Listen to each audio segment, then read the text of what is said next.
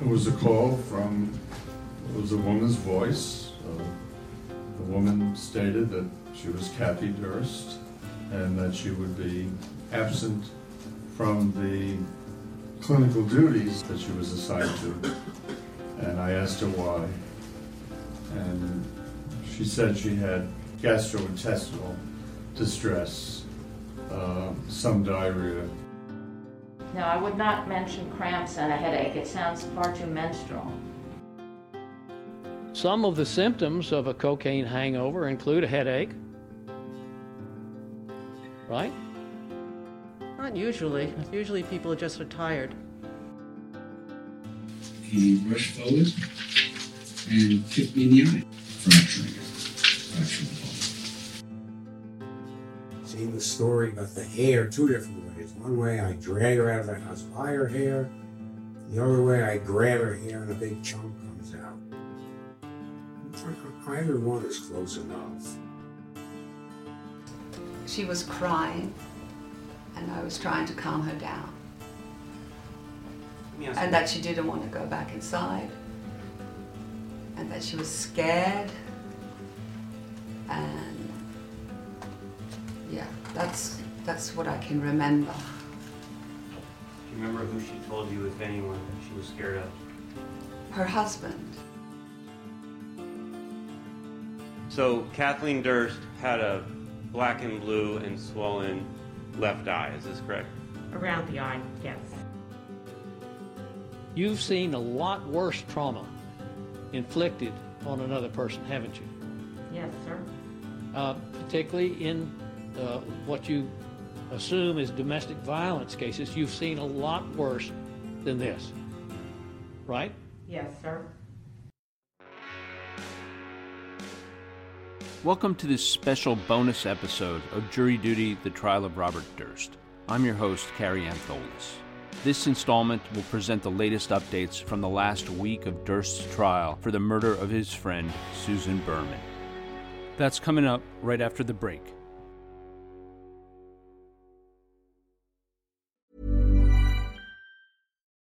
Millions of people have lost weight with personalized plans from Noom. Like Evan, who can't stand salads and still lost 50 pounds. Salads generally for most people are the easy button, right? For me, that wasn't an option. I never really was a salad guy. That's just not who I am. But Noom worked for me. Get your personalized plan today at Noom.com. Real Noom user compensated to provide their story. In 4 weeks, the typical Noom user can expect to lose 1 to 2 pounds per week. Individual results may vary.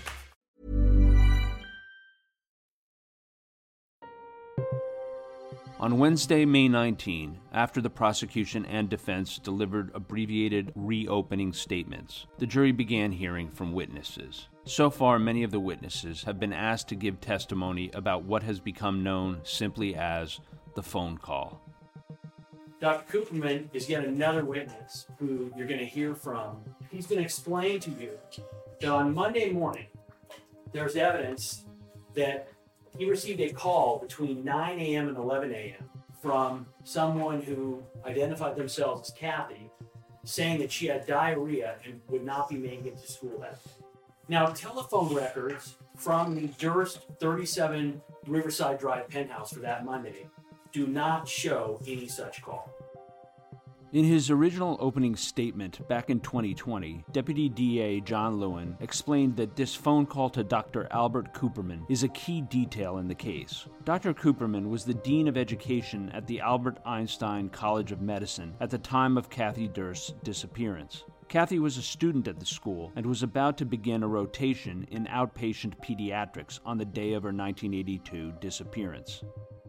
Now, during the original investigation, Dr. Cooperman assumed, and the investigators accepted it, that in fact it was Kathy he had spoken to on the phone.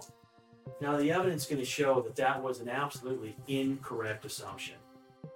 Lewin intends to show that not only did Robert Durst kill Kathy on January 31st, 1982, but that he asked Susan Berman to help him cover it up. Years later, Lewin alleges, when Berman intimated that investigators wanted to discuss Kathy's disappearance with her, Durst was forced to, quote, tie up a loose end, end quote. Now, if Kathy didn't make the phone call to Dean Cooperman, who did? Well, we know who did. Because shortly after the call to Dean Cooperman was made, and multiple times over the years, Susan admitted to making that call or providing an alibi. She called Dean Cooperman pretending to be Kathy. Lewin's strategy is first to poke holes in the idea that Kathy, or any actual medical student, could have made the call. Now, the evidence is going to demonstrate that the reason that the dean was called was because Bob Durst did not know where Kathy was going to be that day. He did not know what hospital, he did not know what rotation. Over the last 10 days, as doctor after doctor took the stand, including educators at the Einstein College of Medicine and former students from Kathy's graduating class, Lewin asked about the procedure for calling in sick to a rotation, and each witness said virtually the same thing. First, there was Dr. Sophie Balk. If a medical student was not going to come into work, who would they be responsible to call? They would be responsible to call their local supervisor or their local supervisor's office, and that would have been me. Then Dr. Alicia Landman Reiner. You would call, if you could, someone on your team, like the resident on that team would be your immediate supervisor. Or if you couldn't reach them, the senior physician who was in charge of the rotation in that hospital. And Dr. Helen Block. You could probably call the site director or the secretary who handled the rotation.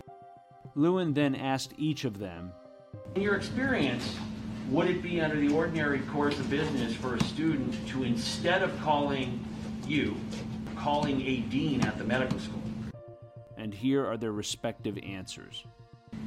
That would not make sense. No, certainly not. Rotation. No. I would think that would be unusual. Lewin asked Kathy's fellow student, Dr. Paula Marcus. Knowing Kathy and as a young woman yourself at the time, do you believe that a young medical student would have called a male dean, an older male dean, and told him that she was unable to report to a rotation that he was not a part of because of a headache, diarrhea, and cramps? No.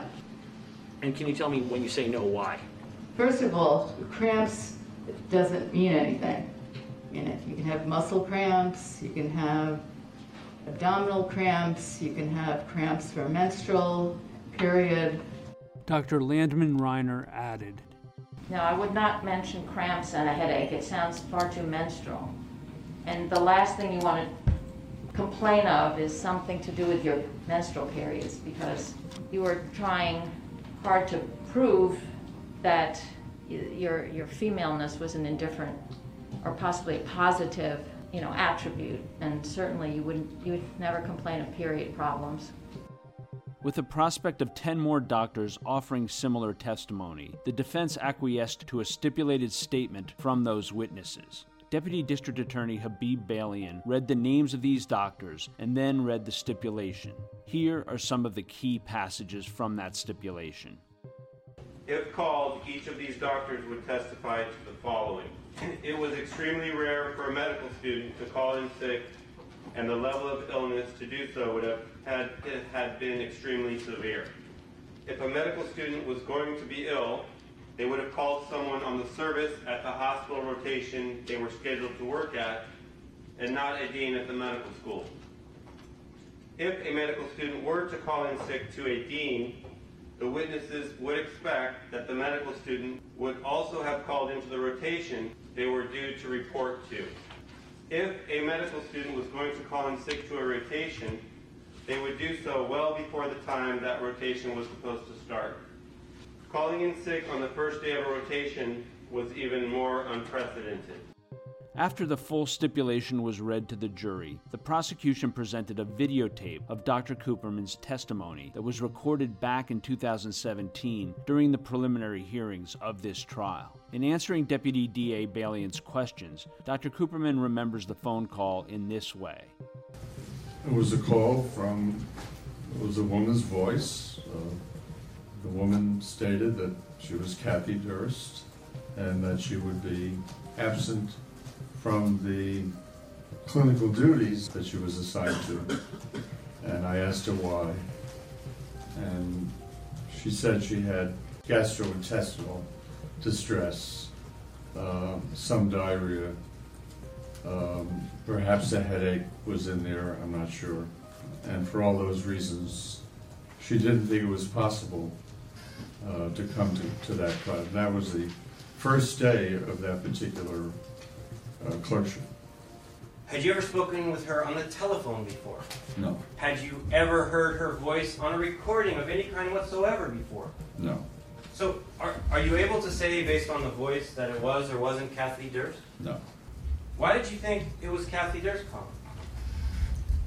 She said she was Kathleen Durst. The defense contends that Kathy made the call herself, meaning, crucially, that she arrived in Manhattan the night before and was alive that day. Robert Durst's defense hinges on the notion that Robert Durst was not responsible for Kathy's disappearance and, therefore, did not have a motive for killing Susan Berman. While the defense has not offered an explanation for why Kathy Durst didn't report her absence to the hospital where she was scheduled to work, they have asserted that Dr. Cooperman was told to expect a call from Kathy during the first week in February. The audio of the cross-examination of Dr. Cooperman was recorded off of the courtroom TV monitor, so it can be somewhat difficult to hear. And Dr. Coop warned you before he took off the week of February the 1st to be on the lookout for Kathy Durst calling in ill. Didn't he? He did alert me to that fact, yes. And he didn't alert you to any other student, did he? No. The actual, again, this is a long time ago. It's very hard to recollect specific words. In my conversation with Dr. Cook, it seemed to me he was indicating she might call in as being absent. Another theme in the testimony this week centered around Kathy's performance in medical school in the months prior to her disappearance. The defense paints Kathy as a cocaine addict, arguing that it was her alleged drug abuse that caused her to fall behind in school. However, few of the witnesses so far have supported that narrative. Were you aware that Kathy Durst was using cocaine in the last couple of years of her student? I was not. Was cocaine generally widely available in New York City in the early 80s? I think it was available in the 80s. You know some of the symptoms of a cocaine hangover? Yes, as a physician, I do. Can we leave that up, please? Some of the symptoms of a cocaine hangover include a headache, right? Not usually. Usually people just are tired and they sleep a lot. And some of the symptoms of a cocaine hangover could be diarrhea. Not in my experience seeing people, but... Well, you're aware, of course, that cocaine was commonly cut or diluted with mannitol, aren't you? Yes, I am aware of that. And mannitol is a baby laxative, isn't it? It is. So have you had experience that someone with cocaine hangover? I have not seen anybody with those symptoms in the emergency department in my experience. Or cramps? I have not seen anybody in my experience. Okay. But you're not saying it's not possible, are you? Many things are possible. My question is, you're not saying it's not possible, are you? Wait a minute, there are too many knots in that. Can you rephrase the question, please? You're not saying that it's impossible. I'm not saying it's impossible. Hey, Dave. Yeah, Randy. Since we founded Bombas, we've always said our socks, underwear, and T-shirts are super soft. Any new ideas? Maybe sublimely soft. Or disgustingly cozy. Wait, what? I got it. Bombas. Absurdly comfortable essentials for yourself and for those facing homelessness. Because one purchased equals one donated. Wow, did we just write an ad? Yes. Bombas. Big comfort for everyone. Go to bombas.com/ACAST and use code ACAST for 20% off your first purchase. The prosecution alleges that Kathy's difficulty in school were only occasional and that she was in good standing and on track for graduation in the spring of 1982. They also argue that any difficulties that Kathy Durst did have resulted from the physical abuse she suffered at the hands of her husband. They have presented the testimony of several witnesses in support of this argument. John Lewin laid the foundation for Durst's capacity for violence and cruelty in testimony from Durst's brother, Thomas, in March of last year. So Seymour goes through the revolving door first, then I go into the revolving door, and from behind, like a sneak, he takes his full strength, and you can't think of him this way. He was strong in those days. He took his full strength, and he shoved the glass, and I went around and around, and I fell out. Oh my God. I fell out on the street, on my knees, and he's guffawing. It's the funniest thing he's ever seen in his entire life. An elderly gentleman had gotten into the revolving door after me, and he also ended up on the floor, but he was on the floor inside the building, and he's shouting, "Idiots! Idiots!" like I had something to do with this. Bob is guffawing. Seymour is his usual self, walking away. Who are these people? I don't know. And I'm listening to my brother laugh at me. He's just holding his gut. It is so funny. Lewin further supported this idea with the recorded testimony of Peter Schwartz, a man who once attended a party at the Durst's apartment. He rushed forward and kicked me in the eye. I was sitting on the floor with my back against the radiator, and when he rushed forward, even though I had my knees up, he kicked between my legs and between my arms and kicked me under the right eye, fracturing the bone. Both at the start of the trial in 2020 and in the last week, Lewin has highlighted how, during their marriage, Kathy was often the target of Bob's violent impulses. In his original opening statement, Lewin presented Robert Durst's own words acknowledging his physical abuse. Oh, yeah. By 1981, our life was half arguments, fighting, slapping, pushing, wrestling.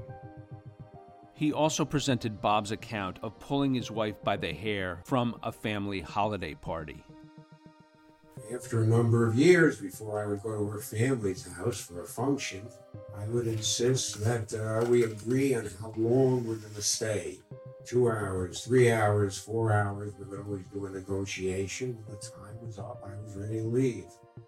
Seen the story about the hair 2 different ways. One way, I drag her out of the house by her hair. The other way, I grab her hair and a big chunk comes out. Either one is close enough. Finally, Lewin presented testimony from witnesses to whom Kathy confided her fear of her husband's escalating violence. Last March, the Durst's Manhattan neighbor, Ann Anderson Doyle, testified that Kathy came to her apartment seeking refuge after suffering a beating from Bob. Like I said, my image is that kid's story about the little matchstick girl that sits outside and looks in the window. It was looking in. It was very sad. You let her in? Yeah. And she wanted to go into the bathroom. There was no She way. wanted to sit in the bathroom, and we would have been in there for a long time. How long would you estimate you sat with her in your bathroom? An hour or two, I'm not sure, but she just didn't want to get out, go anywhere. And then we weren't sure if, she just had to calm down. And Did you try to calm her down? yeah, for sure. In general, what did you guys talk about in the bathroom that evening? That she was crying, and I was trying to calm her down. Let me ask And you- that she didn't want to go back inside, and that she was scared, and Yeah, that's what I can remember. Do you remember who she told you, if anyone, she was scared of? Her husband. This week, in pre-recorded video testimony, the jury heard from Dr. Peter Wilk, in whom Kathy confided about the violent aspects of her divorce from her husband shortly before her disappearance. Again, the audio was recorded off of the courtroom TV monitor, so it can be somewhat difficult to hear. She was very emotional. She was shaking. She said that she was going through it, and it was a terrible time. There were court proceedings, and there were lawyers, and there were therapists, and it was, her life was a mess. Did she tell you who was causing this unpleasantness?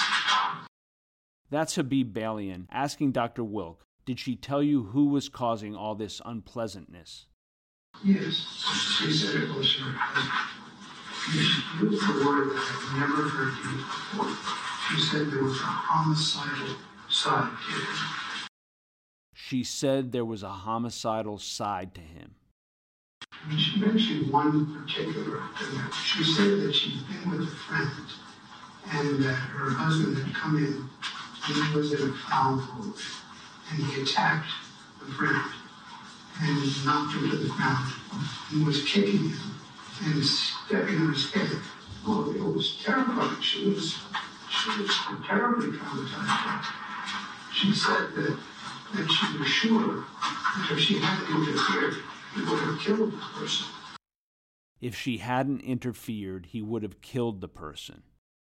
And finally, the jury heard from Dr. Kathy Hain, the ER physician who treated Kathy for her injuries shortly before her disappearance.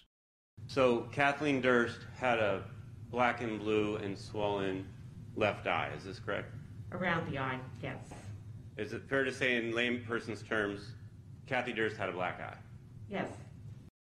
There was a cumulative impact to this evidence of Robert Durst's abusive behavior towards Kathy and others. Defense attorney Dick DeGuerin's tactic for countering that impact was to ask Dr. Hain the following questions. As an emergency room physician, you've seen a lot worse trauma inflicted on another person, haven't you? Yes, sir. Particularly in what you assume is domestic violence cases, you've seen a lot worse than this, right? Yes, sir. Those were the most significant developments in the first 7 days of the trial of Robert Durst for the murder of Susan Berman. We'll continue to keep you up to date on the latest developments and courtroom drama as the trial unfolds. Come back on Tuesday for our next regularly scheduled episode, when we will dig into all of these events in a roundtable discussion with reporter Charlie Bagley and my co-host Brittany Bookbinder. We will also present our third and final chapter in our series on the life of Durst's alleged victim, Susan Berman. Automatically receive alerts and news breaks on developments in Robert Durst's murder trial, as well as new episodes of Season 2 of Jury Duty, The Trial of Robert Durst, by subscribing now on Apple, Spotify, or wherever you get your podcasts. Remember, if you want to refresh your memory on where the prosecution and defense are heading with their arguments in the trial, go back and re-listen to episodes from Season 1. And head over to crimestory.com for in-depth coverage of the Durst story. Jury Duty, The Trial of Robert Durst is created and produced by yours truly, Carrie Antholis. Brittany Bookbinder is my co-host. This episode was co-produced by Alexis Notarbartolo and Brittany Bookbinder. Post-production and editing were handled by Jody O'Keefe. Music was provided by Strike Audio. Thanks for joining us, and we hope you will come back for the next episode of Jury Duty, The Trial of Robert Durst.